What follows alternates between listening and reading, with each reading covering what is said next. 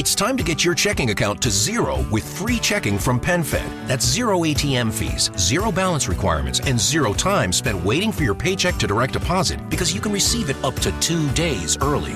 Open your account with just $25 and see how big zero can be. Apply online today at PenFed.org/free checking. Early direct deposit eligibility may vary between pay periods and timing of payer's funding. To receive any advertised product, you must become a member of PenFed, insured by NCUA. PenFed's got great rates for everyone. Welcome to Leaders of Analytics. Leaders of Analytics is about data-driven decision-making, modern business leadership, and the use of data and artificial intelligence in business and society. Each episode investigates the strategies, tools, techniques, and leadership required to succeed in a world increasingly driven by data and analytics. The show's guests share their stories and experiences in a way that helps you understand the big concepts and small details that make all the difference in today's world of business. I am your host, Jonas Christensen, and I hope you enjoy listening to this episode of Leaders of Analytics.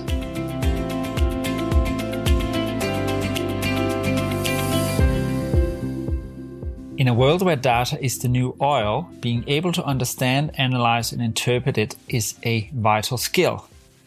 As the saying goes, knowledge is power, and in this case, data literacy is the key to unlocking that power. I argue that data literacy is as important to individual and organizational success as computer literacy, but unfortunately, this is not a consensus view. For many organizations and their leaders, low data literacy is hampering their ability to make effective data-driven decisions. So what is the key to creating a data-literate organization and unlocking the true potential of your data? Well, who better to guide us through the many aspects of this question than data literacy expert Kevin Hanegan? Kevin is the Chief Learning Officer at Qlik and a renowned author of the books Data Literacy in Practice and Turning Data into Wisdom. In this episode of Leaders of Analytics, Kevin will be sharing invaluable insights and expertise from his books and his work at Qlik. Listen as we explore how data literacy can transform businesses, boost individual careers, and help us make better informed decisions. Practical tips and strategies for developing data literacy skills, common misconceptions or challenges that hold people back from becoming data literate and how to overcome these, how to foster a data-driven culture within an organization, and much more.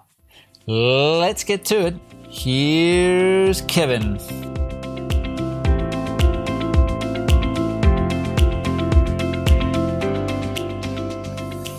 Kevin Hanegan, welcome to Leaders of Analytics. Thanks, Jonas. Looking forward to this. Thanks for having me. It is so good to have you on the show today because we have a very important topic to discuss, which is dear to my heart, which is data literacy, which will be the central topic of this conversation, but I'm sure we'll cover lots more around that topic and everything data, because you have a very interesting background, and we'll hear about that. I've given a bit of an introduction, but I think, Kevin, we should hear it from you as well. So maybe let's kick off with you giving us a bit of a synopsis of who you are, what you do, and your career background. Absolutely. So my name's Kevin Hanegan. I currently am the Chief Learning Officer for a data and analytics company called Qlik. I also work for something called the Data Literacy Project, which is a organization that helps to drive awareness and education and enablement around this concept of data literacy.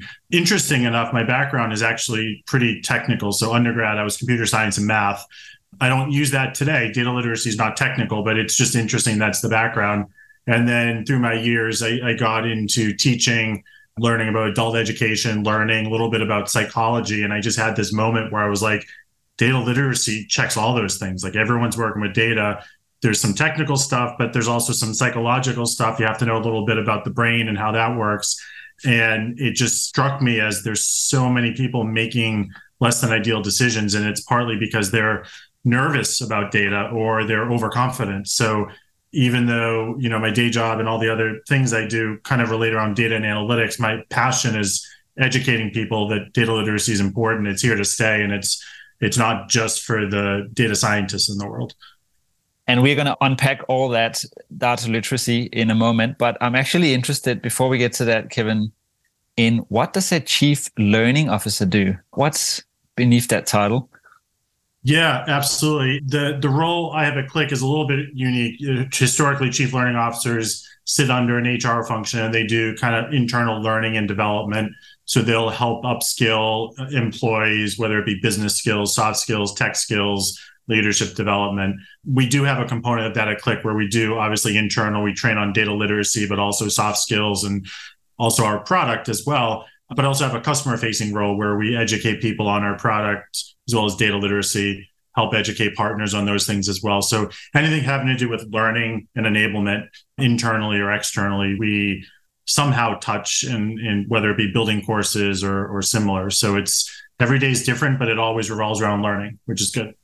Yeah, and as a Click customer, I can attest to you having quite an extensive learning environment, self-paced learning environment on your website. So I assume you have had a finger in the pie there as well. Is that correct? Absolutely. Thank you for that. Yeah, the Click Continuous Classroom has product training, data literacy training. It's my baby. So that's good to hear. There you go. I've hit the gold ore here.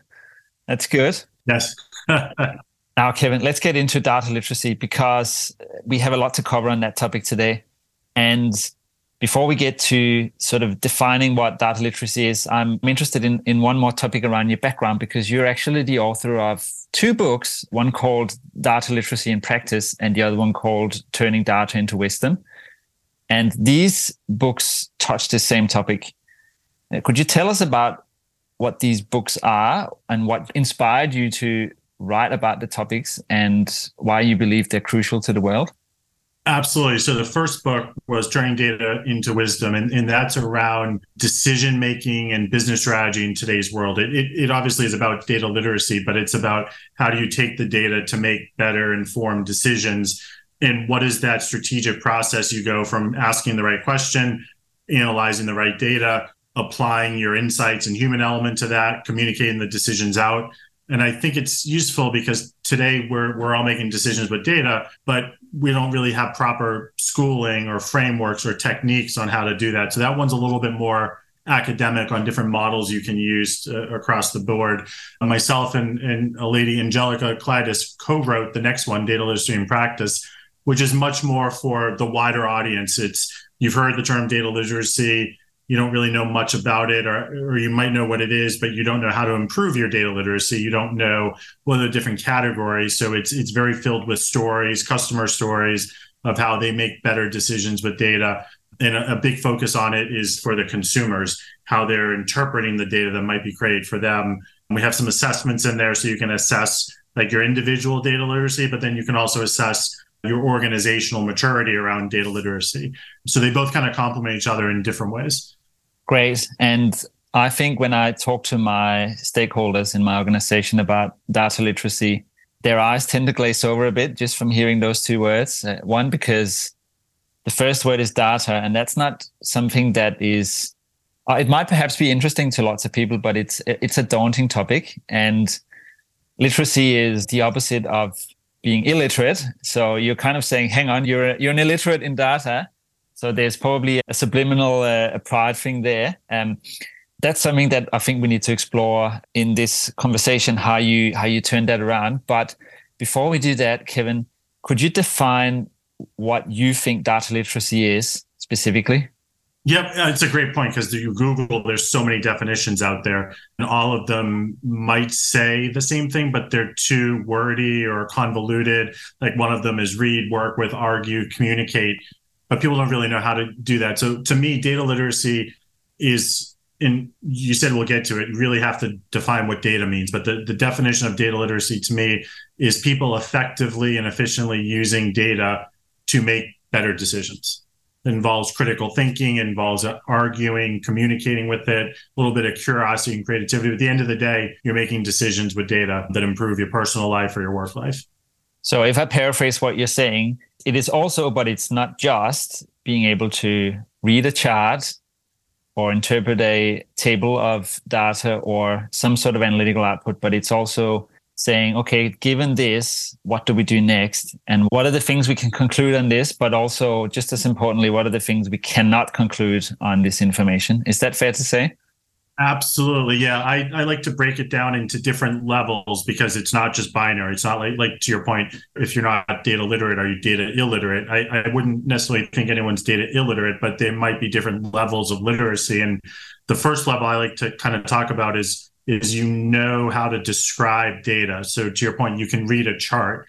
You understand what it says when your sales are down 20%. You understand when it tells you these are your different demographics. But it's like you're book smart. It doesn't mean, to your point, you're reasoning with the data, you're applying it to a question, you're comprehending what does it mean to me.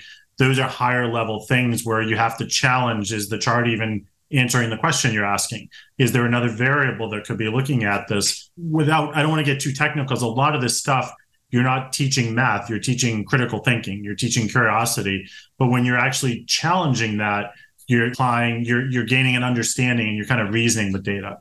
To me, that's kind of the holy grail with data literacy is you start by learning about data and information, but eventually you get to the point where you can actually reason with it.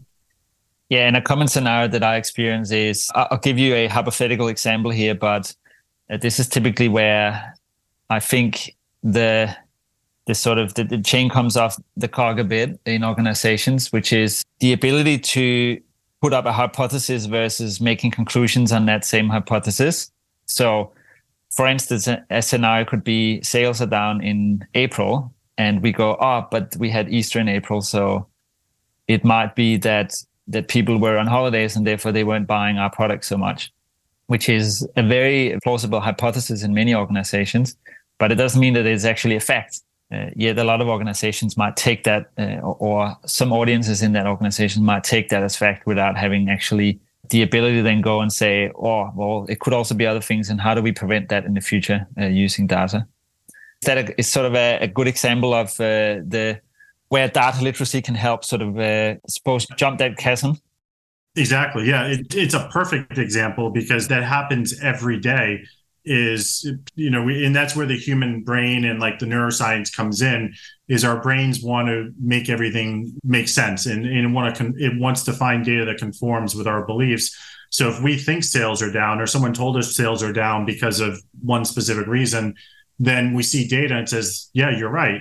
We don't tend to stop and think about, okay, well, what else could it be? We do that when the data doesn't make sense. And when I do a class live, I usually show very similar example, marketing increased spend in a given month, and then all of a sudden sales go up for the next 3 months. Everyone's excited.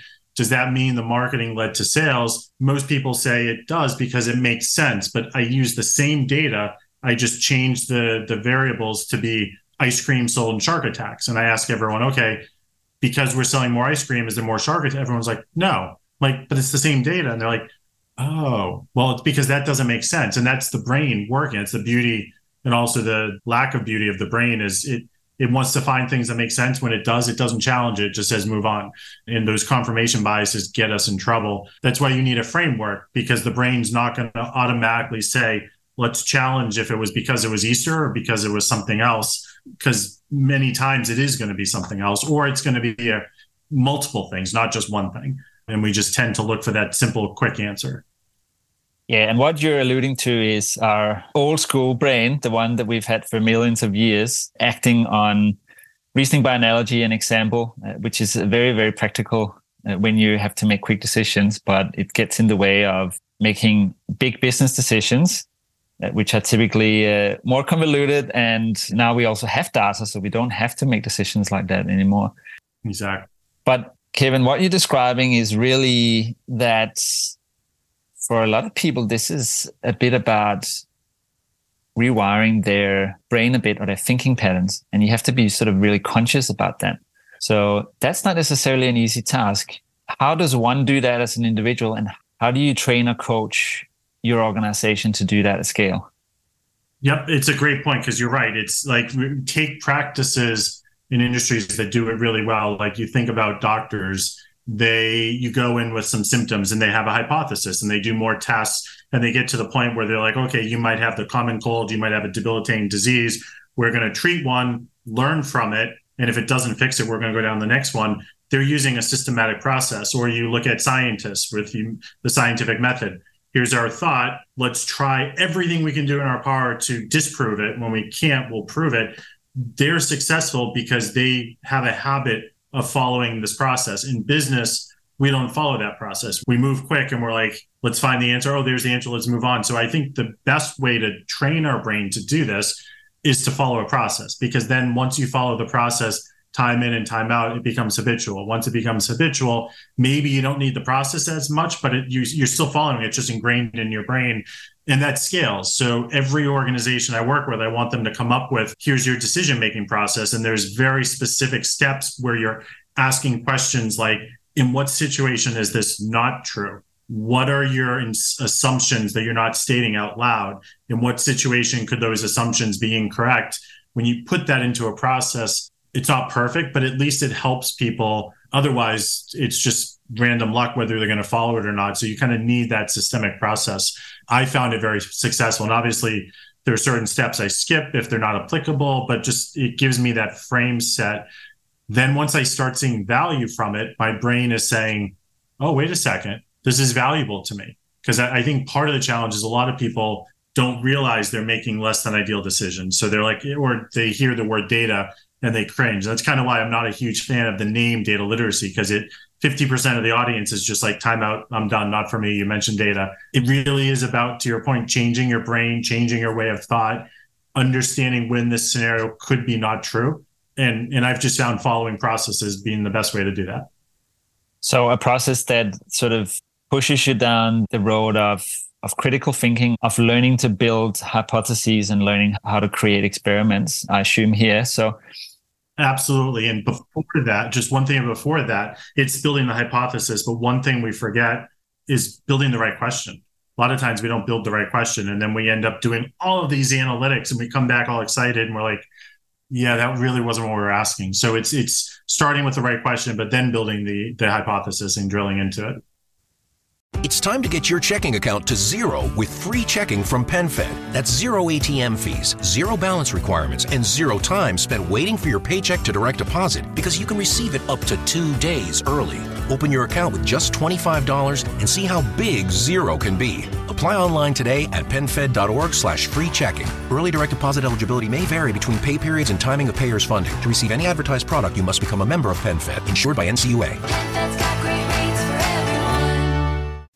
So Kevin, let's try and play this out in a practical example. So let's say you come to my organization, Acme Inc., and we are wanting to be data literate, but we don't really know where to start. How would you go about training, coaching, and evolving that organization to become really good at this? Who should be involved? What is the training and the habits that we need to build, and so on? And so, and we do this a lot. What is really interesting, but also makes it complicated, is I really think the best approach from an executive sponsorship, you need someone from HR, like the chief people officer, because we're doing change management, we're doing organizational readiness, we're changing cultures. But then you also need people from the data and the analytics office, because they need to be on board to make sure that they're giving the right data and the openness to access this data. Once we do that, we usually don't want to start massive. We want to start with one project and show value. And then we've seen everyone in the organization's like, oh, look what they did in that department. They were able to do this and that and this. At the end of the day, really all we're doing is we're providing education. We're teaching them the best way to use data. We're teaching them, I would say, data fundamentals, which is equivalent to math you learn when you're like 10. Like if you can understand a denominator, you can be data literate. Like you don't need to know these advanced calculations. So we do a lot of that. We talk about bias and how it works. And the biggest hurdle we see is there's a good portion of the organization that says that stuff's not true. Bias is voodoo magic. It's not accurate. We don't need to do any of that stuff. And so really this awareness education program helps. That gets you about maybe, in my mind, 60, 70% of the way there. What you're going to run up to in some organizations next is you're going to have a process. You're going to educate people on this. And if your middle level management doesn't embrace it, the culture is just going to shut the whole thing down. They're going to say, why are you challenging me? Why are you asking these questions? One of the most simplest things we do in the framework is we teach people how to ask why. But if you're in an organization where you go to your boss and say, well, why do you think that? And they say, because I said so, don't talk back to me, which is how some organizations work. I mean, that's how my kids, and they're like, if I do that with my teacher, I'm going to get detention. If the culture at that level doesn't change, everything we did is moot. So it's educating the individuals, but getting that buy-in from those middle leaders to be open to showing their work, explaining their thought process, open, I call it intellectual humility, open to the fact that someone else might have a diverse perspective that changes my mind. If you can't do that, nothing else matters. So just the summary takeaway, education for everyone in the organization, not just people that produce data, but people that consume data. But then you have to get the culture right with that organization. And that is sometimes the hardest part because people don't like change many times. I would say you can walk into this exercise with the absolute assumption that someone will be difficult or not willing to be part of it. So how do you deal with that? You could have potentially some very loud voices, some very influential voices in an organization saying this is not for me or for us, for my department, for my team. What is your process to work through that with them and turn them around? Yeah, there's a couple of things we've tried that work. I think the first thing I alluded to before is pick a project to start with where you have a supportive management system, and then you can prove value. Now, the challenge there is people are going to rightfully say, well, you can't 100% say the project succeeded because of data literacy and culture. A lot of it is indirect, but you get people's eyes open and then you show another project, and then slowly the momentum builds that the people who are the kind of laggards they're the minority and they're fearful if I don't change, everyone else is going to move on without me. So we do a lot of success stories. We do a lot of win reports. We do a lot about congratulating people when they take the training classes so that they feel confident with that. The other thing we do sometimes is a lot of what we talk about with like neuroscience and the brain. If you don't believe it, me telling you it's true, you're not going to believe it. You almost have to put them in a simulation where they have a bias and you catch them on it. So sometimes we do these games or we do exercises or we show them some visualizations and we ask them what are their insights on the visualizations. And they're not trick questions, but sometimes there's confounding variables that are drawing things. Sometimes they're showing they have confirmation bias, and then you'll see the jaws just drop. They're like, wow. Because it's seeing is believing. So anything you can do to actually have those people who don't think it applies to them, show them an example where they had confirmation bias or they had any other type of bias or where they didn't challenge their assumption. I've never had that happen. And someone does not all of a sudden be like, okay, I'm in it. They still have to change, but they want to change at that point. If they don't want to change, they're never going to do it. So it doesn't always get to that, but there's always a few people where you have to put them in that simulation or that exercise where they, in retrospect, are like, oh, okay, now I see it. Yeah, so a bit of an aha moment or paradigm shift, almost creating that moment. So, Kevin, that was really useful. Could you share with us some success stories? You've done this a few times. Could you tell us about a time where you had to do this and sort of how it worked out and maybe the challenges you had throughout?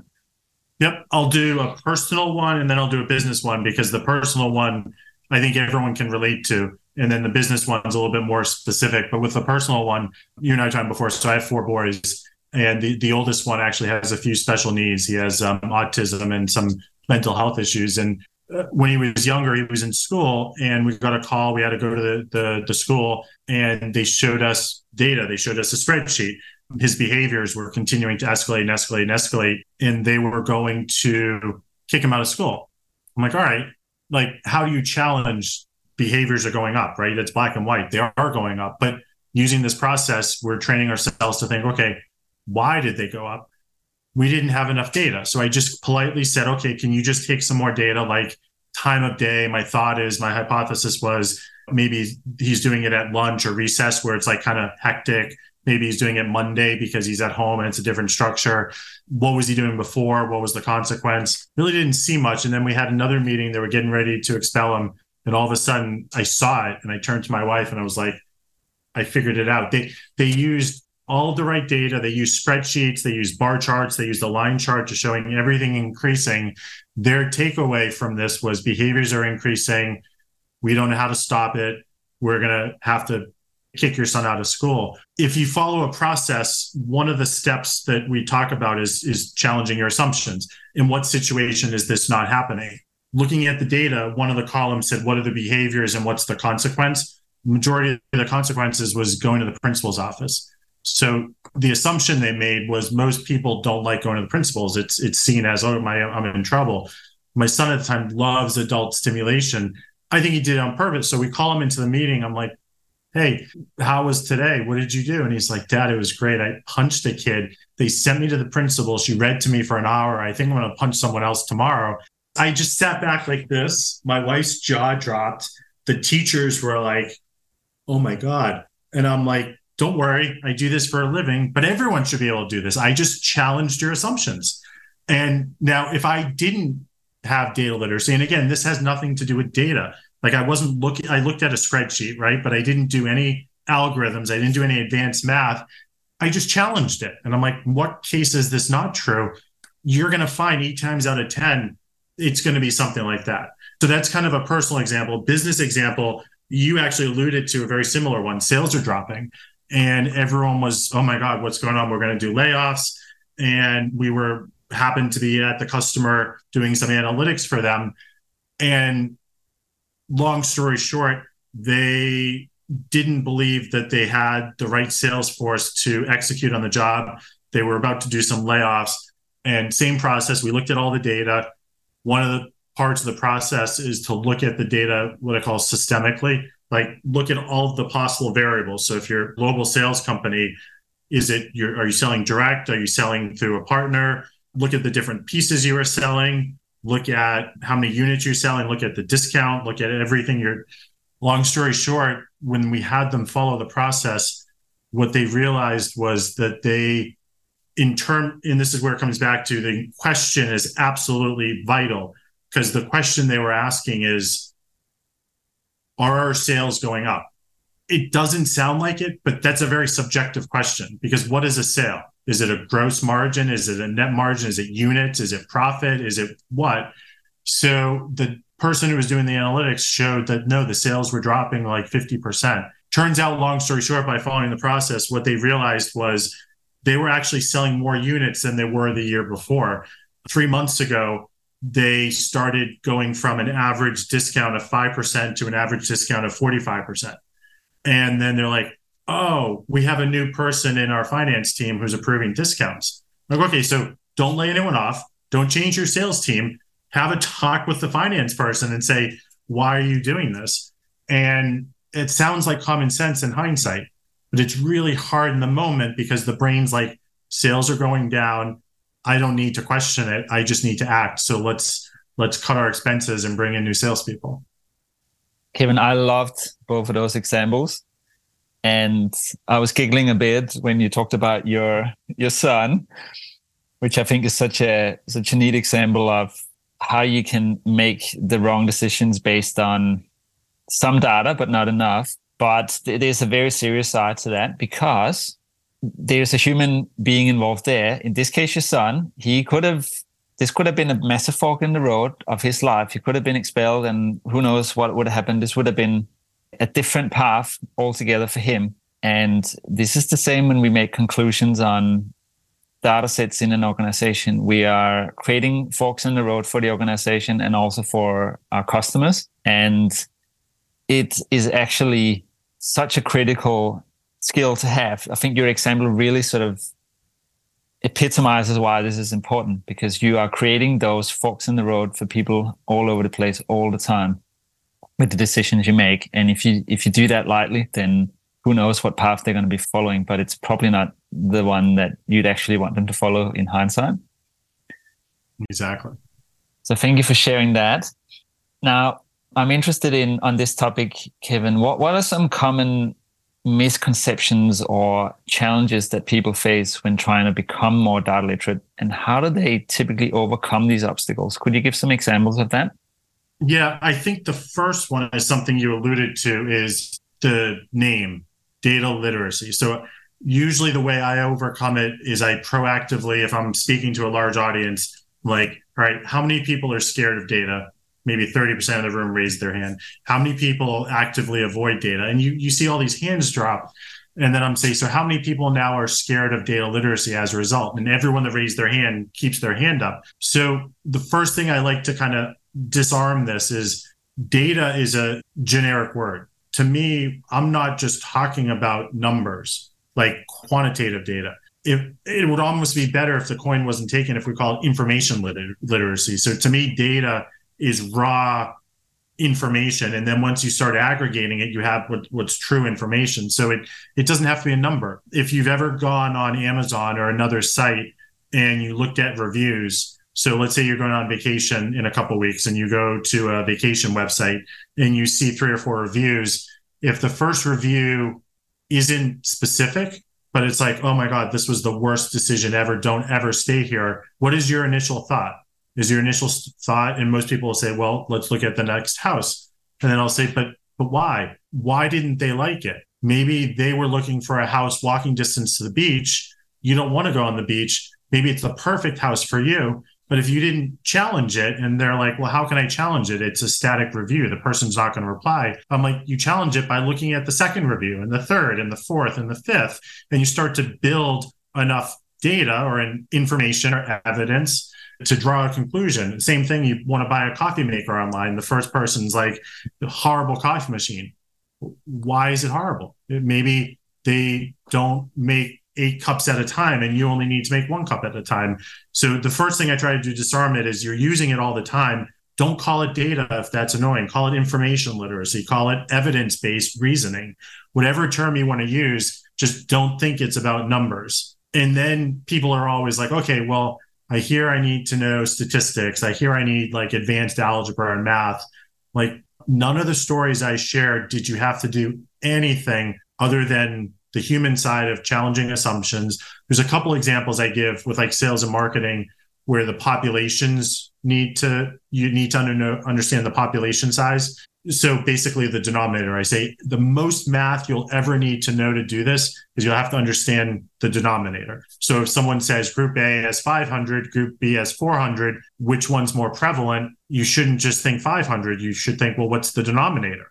Because that makes a big difference. That you're looking at percentages and things. Those are usually, once we do that, people are open. But I find the biggest blocker is people think data literacy is for creators of data. It's not. It is, but it's not just for them. It's for consumers of data. And the second thing is they think data is just a spreadsheet. It's not. It's anytime you see someone give you a statement, a focus group, a survey, an interview, a review on social media, all of those things are data. The examples I gave, none of them use really data, right? It's all just evidence and information. So framing it that way helps a lot of people, especially because we tend to talk about like the soft skills and stuff. And they're like, I don't understand how the soft skills relate to data.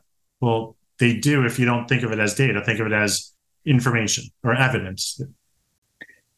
Yeah, if listeners want to actually go and practice or exercise this example in reality, I encourage you to go and look up reviews on things that you actually know about. So one thing I've done a few times, Kevin, is go on Glassdoor and look at the reviews of the employer that I have worked for at any point in time.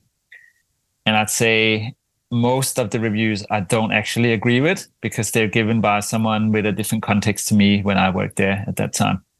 So exactly. Everything is in context is what you're saying, basically. And the other thing to that is that your examples really show that people have information or data around them all the time. And a lot of these examples that you've given don't require you to have 100 million rows of click streams or what have you, right? Your example with your son, you asked him, and it was kind of one data point, but it was the very critical data point. What did you like about today, right? and you got the piece of information. And often that is the context that we're in a business as well. So the number of times as an analytics leader, I've concluded something, then gone and sat for 2 hours with the call center just to listen to calls in the organizations that I've worked with, and gone, hang on, this is not actually what's happening, what we thought. The problem is something else. And it's because the systems aren't working, or clients aren't liking the way that our process is, or what have you, right? So some sort of other conclusion to what you see in the data. Now, Kevin, we say that we don't need to know complex maths and have 100 millions of rows of data to make data-driven decisions. But at the same time, the volume and complexity of data is just growing exponentially in the world that we live in today. So how do you see the role of data literacy evolving in the future in this sort of environment where everything produces data and everything plays data and information back at you? What new skills and approaches may be needed from individuals and businesses to adapt to this? Yeah, and I don't know if they're new skills. I think they're skills that maybe we stopped using a lot, but questioning, critical thinking are two of them. So with the advent of like artificial intelligence, generative AI, I'm a big in analytics tools like Click. Let those do the number crunching. That's what they're made for. What they're not made for is the context and the human element. So what we need to do is someone might have millions of data points, either a machine learning model, an AI algorithm, or an analytics tool is going to crunch those and give you some insights. You need to validate those insights. What's the question that you're asking? Is this helping you answer the question? What's missing that could help you answer the question? In what case is this misleading? All of those are human components where then maybe you're like, well, I don't know. Well, then go talk to people, go find additional sources, go make a very quick decision, learn from it if it was wrong, and then iterate through quickly. So I think kind of our decision-making skills are going to get better because we have to learn to question things. We do it great as kids. I told you my background's in adult learning. One of the things that fascinates me is kids ask why because they have nothing stored in their long-term memory. Adults stop asking why because our long-term memory is full, and we just go back into our brain unconsciously like, well, 8 years ago, I did this and this happened, and boom, here's your intuition and your gut, and you don't even know it's happening. So we stop asking why because the brain's like, nope, I got it. It happened 8 years ago. Just move forward. That's not a good model in today's world because everything changes. Click, we used to sell perpetual. Now we sell subscription. Everything's different. Numbers are different. So I think everyone needs to just kind of unlearn old things, use analytics to process information. Those of us that are scared of data, you probably use Alexa, you probably use Siri, you probably use other things. Let those crunch things for you, but you're going to add in the questioning. You're going to say, but why? You're going to apply the context to it. Yep. At least that's my hope. We've all learned to do Google searching well, and that is really at the crux of it, a big question and answer machine to some extent. Or you ask it some sort of question, even if you don't put it in the context of a question, it boils down to being a question. If you type in best credit cards, you're really asking what are the best credit cards for the needs that I have, right? It's not the most effective question, but it is nevertheless a question at the end of the day. Hi there, dear listener. I just want to quickly let you know that I have recently published a book with 6 other authors called Demystifying AI for the Enterprise, a playbook for digital transformation. If you'd like to learn more about the book, then head over to www.leadersofanalytics.com/AI. Now back to the show. So, Kevin, we've talked a lot about data literacy here, and I'm interested in your view of any industries or sectors or even companies that you believe do this really well, that are leading the way in terms of data literacy adoptions? And what are the lessons we can learn from these guys?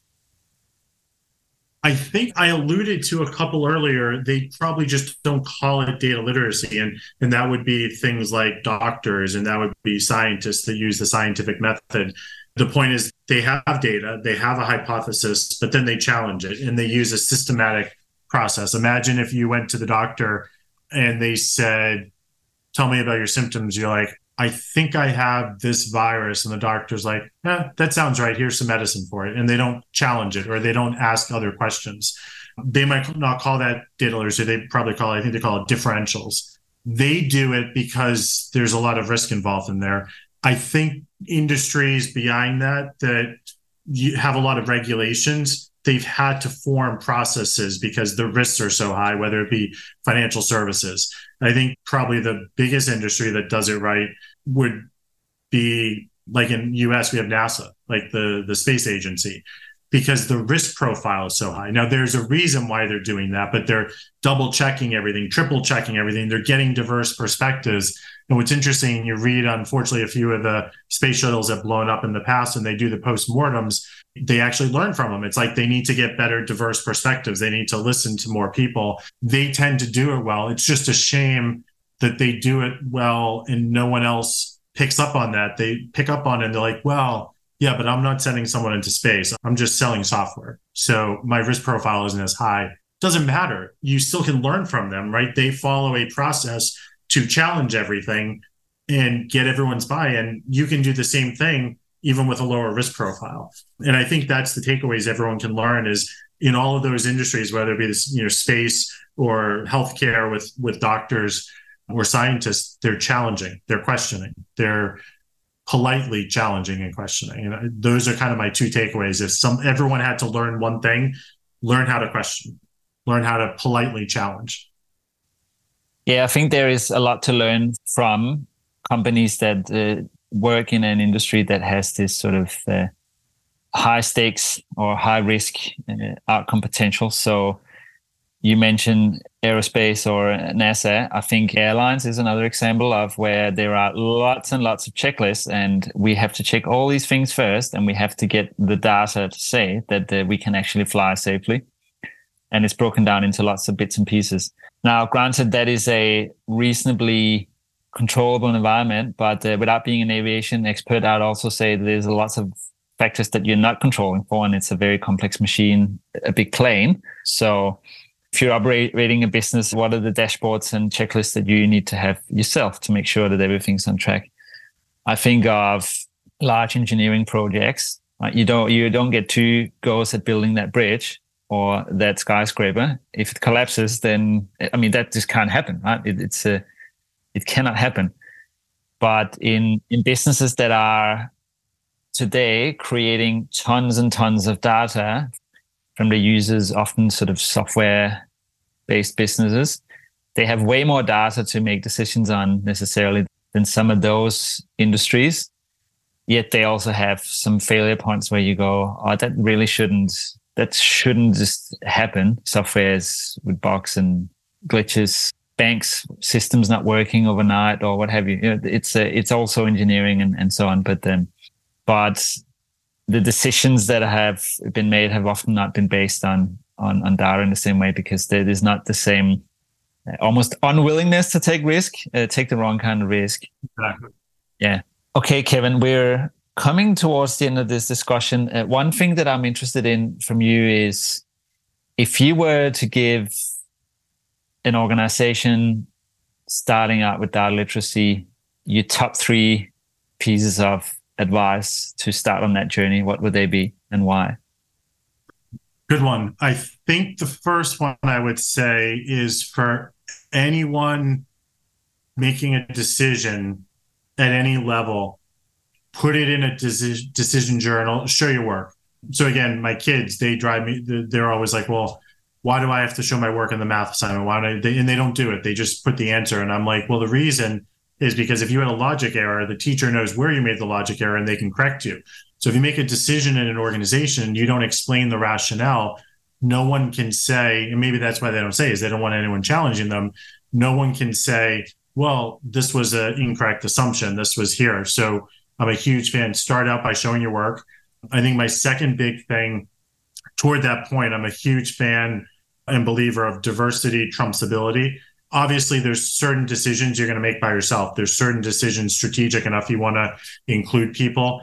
I think the biggest light bulb I ever had was when I attended a workshop where they were talking about everyone talking in a meeting does it wrong because everyone, whether you believe it or not, all you're trying to do is think about how you're going to prove the other person wrong and what your next comment's going to be.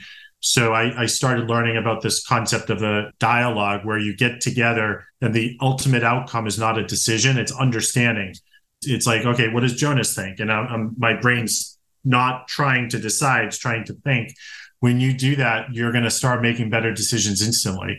It requires a good facilitator to do those things, but that helps. And then the third thing is what I alluded to before is come up with a systematic process, because if you do that, you can always add in the points that people just don't have a habit of thinking about. Are my assumptions wrong? Did I challenge this? Are there other solutions? If you do that before you do anything else, you're going to be moving in the right direction. Yeah. And when you're saying this, Kevin, I'm sort of sitting here imagining an organization as a decision machine almost that's making lots and lots and lots of big and small decisions all the time. So it's really sort of tuning the gears and turning the knobs of that decision machine for it to become a really, really highly effective sports car and not a clamped out old Volkswagen sort of Beetle or something like that doesn't run very far on gas. So I can really see the value of this and just how important it can be for organizations, what a crossroads it can be for organizations when they actually learn to scale effective decision making. Absolutely. Now, Kevin, I think we're at the end here. So I've got two questions left for you. One is partly a question, partly an ask, which is for you to pay it forward to the next guest. So who would you like to see as the next guest on Leaders of Analytics and why? Yeah, I mean, selfishly, I would love to see Angelica Clyde. She was the co-author of my last book, Data Literacy in Practice. The reason being, we actually do complement each other really well. I like to think of things around the challenging, critical thinking, soft skills, and she comes at it from more of a, right, what's the right way to build a dashboard? What's the right way to avoid misinterpretation and misinformation? And so I'm giving you one perspective, but then you could get a whole valid yet different perspective from Angelica around those types of things. Selfishly, I'd love to see more people who are data doubters or data avoiders come on and talk about why they are. And you could almost spin it into a way where like you hopefully get them to be converts, right? Is hear about the flip side, is not so much people that are leaders in analytics, but people that are the opposite, and see if you can actually spin them into becoming leaders in analytics and embracing data and analytics. I don't have names for those, but I think that'd be kind of a cool podcast is get those people on and then convert them somehow. I love that challenge, Kevin. I will have a think about how I might do that. Because, yeah, you're right. There is an element of preaching to the converted on this podcast necessarily. So that's an interesting challenge I'll take away. And I'd love Angelica to come on. I'm interested in what she can teach us all. So we can see if we can tee that up. Last question, Kevin, is where can people find out more about you and get a hold of your content? Yep. You can just go to my website, kevinhanegan.com. You can go find me on LinkedIn. I think there's only two Kevin Hanegans. Mine would be the one that obviously has data literacy. I think the other one's like a mechanical engineer or similar. And then if you want to learn more about data literacy in general, just go to the dataliteracyproject.org. And we have links to free training and blogs and reference articles and research papers just to help you or your organization learn more about what data literacy is and how it can help you.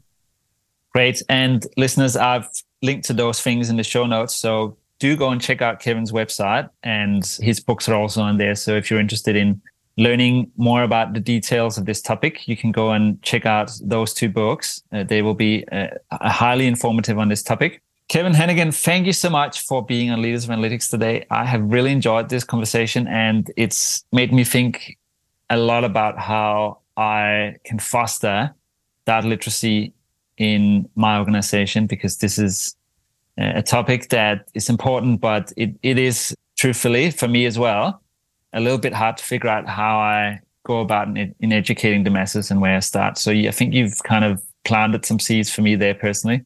I wish you all the best with your continued advocacy and passion for data literacy. And thank you for helping us get better at data all around the world. Yeah, thank you for having me. I appreciate it. Hi, dear listener. Just a quick note from me before you go. If you enjoyed this show, then please don't forget to subscribe to future episodes via your favorite podcast app. I have loads more great stuff coming your way. Also, I'd love some feedback from you on this show, so please leave a review on Apple Podcasts, iTunes, Spotify, or wherever you listen to podcasts. Thanks for listening and catch you soon.